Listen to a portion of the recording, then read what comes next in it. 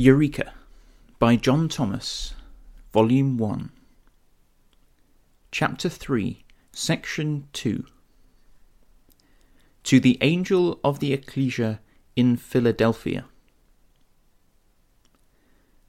Also, to the Angel of the Ecclesia in Philadelphia write, These things saith the Holy One, the True One, he having the key of the David, opening, and no one shutteth, and he shuts, and no one openeth. I have observed thy works. Behold, I have placed before thee a door which hath been opened, and no one is able to shut it, because thou hast a little strength, and hast kept my word, and hast not denied my name. Behold, I give up out of the synagogue of the Satan them who say they are Jews, yet are not, but do lie. Behold, I will cause them that they come and have prostrated themselves before thy feet, and that they may have known that I have loved thee. Seeing that thou hast kept the word of my awaiting, I also will keep thee from the hour of the trial, being about to come upon the whole habitable, to prove them who dwell upon the earth. Behold, I come quickly. Hold fast what thou hast, that no one may have seized upon thy coronal wreath. The victor, I will make him a pillar in the temple of my deity, and he shall not at all go away out more. And I will write upon him the name of my deity, and the name of the city of my deity, the New Jerusalem, which descendeth out of the heavens from my deity, even my new name. He having an ear to hear, let him hearken to what the Spirit saith to the ecclesias. Chapter 3, verses 7 to 13. This epistle of the Spirit, like all the rest, is to the ecclesias, or associations of the called, in all the habitable of the fourth beast dominion, through the angel presbytery of the ecclesia in Philadelphia. How many ruling and gift-possessing brethren the Philadelphian angel consisted of cannot be told. We may conjecture, however, that there were not fewer than 7, to each of whom was given grace, or a spiritual gift, according to the measure of the gift of Christ. This official 7 may be enumerated as constituted of an apostle, a prophet, a teacher, an inworker of power, a healer of disease, a helper or discerner of spirits, a linguist, and an interpreter. These ranked in the order I have stated them, and being all inspired men, constituted a star of divine brightness to all in Philadelphia, disposed to avail themselves of its light.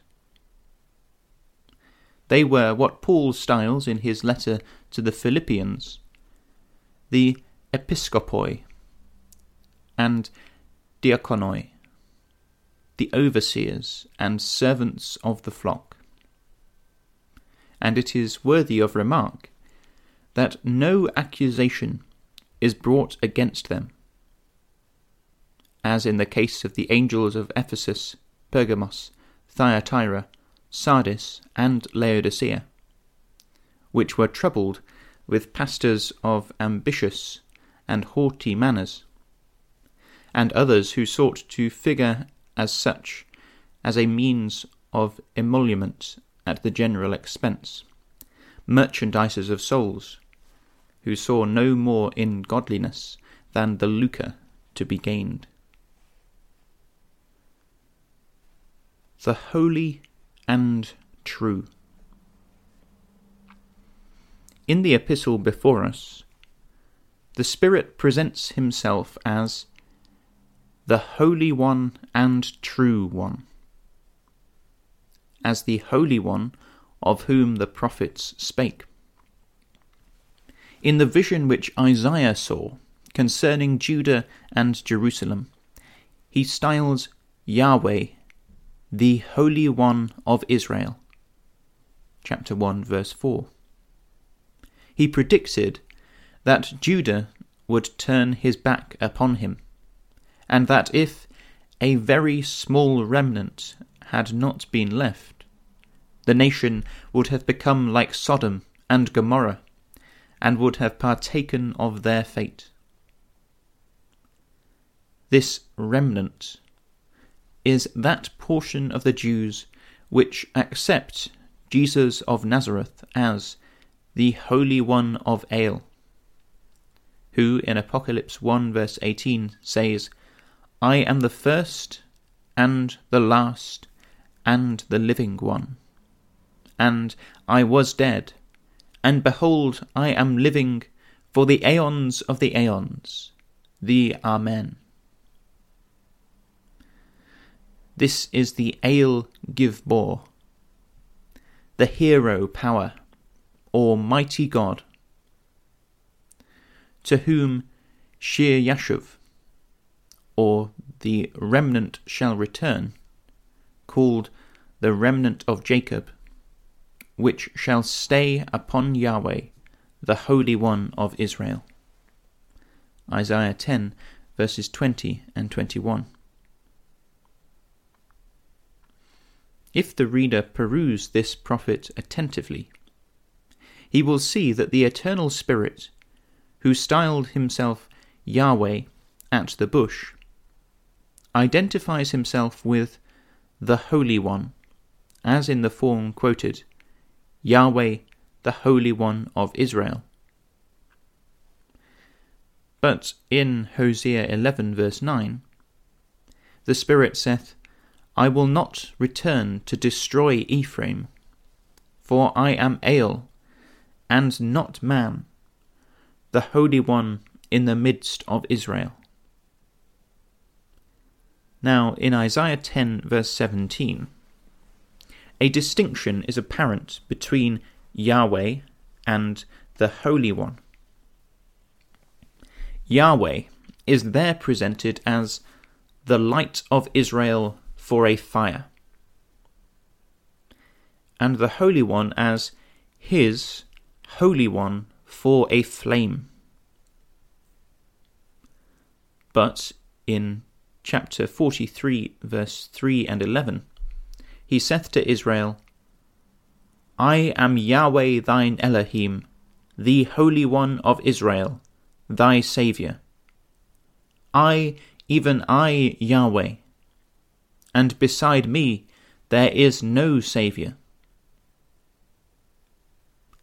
Yet the Spirit saith to Ale, concerning his flesh, or his soul, My flesh shall dwell in confidence, for thou wilt not leave my soul in Sheol, the place of the dead, nor wilt thou permit thy godly one to see corruption.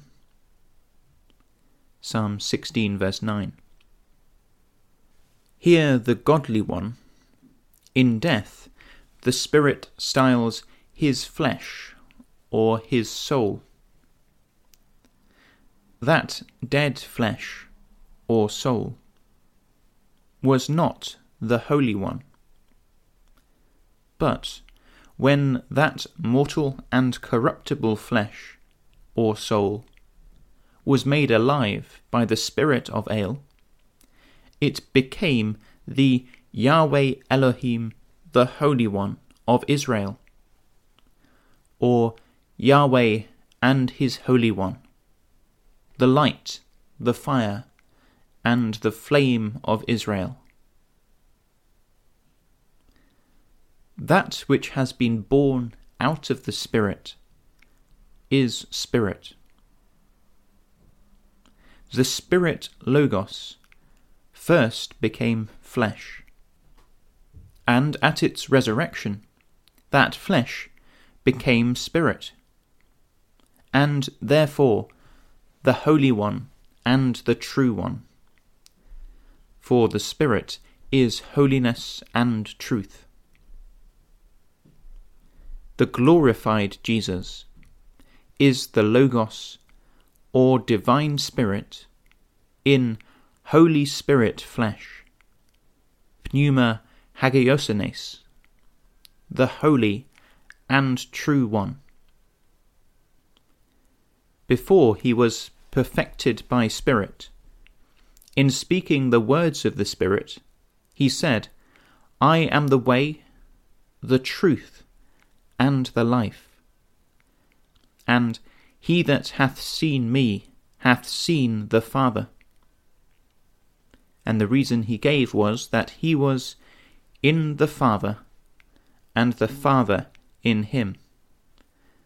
John 14, verses 6, 9, and 10. In reference to this Elohel manifestation of the truth, John says, We know that the Son of the Deity hath come, and hath given to us understanding, that we may know the True One. And we are in the True One, in his Son Jesus anointed. The same is the true Deity, and the life of the Aeon, or Aeon life. 1 Epistle 5, verse 20. To be in him is the way. Therefore he is the way. The true Deity is the anointed Logos in flesh, styled Jesus anointed, and therefore the truth. And the Aeon life is Christ our life, and therefore the life. The law was given through Moses. The gracious gift and the truth came through Jesus anointed. John 1, verse 17. He that saw Jesus did not see that gift and truth, which was deity.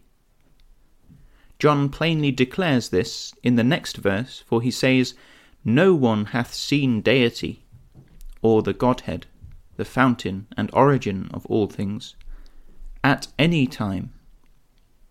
The only begotten Son, who is in the bosom of the Father, he hath revealed him. Paul also testifies the same thing in 1 Timothy 6, verse 16, saying, No man hath seen, nor can see him.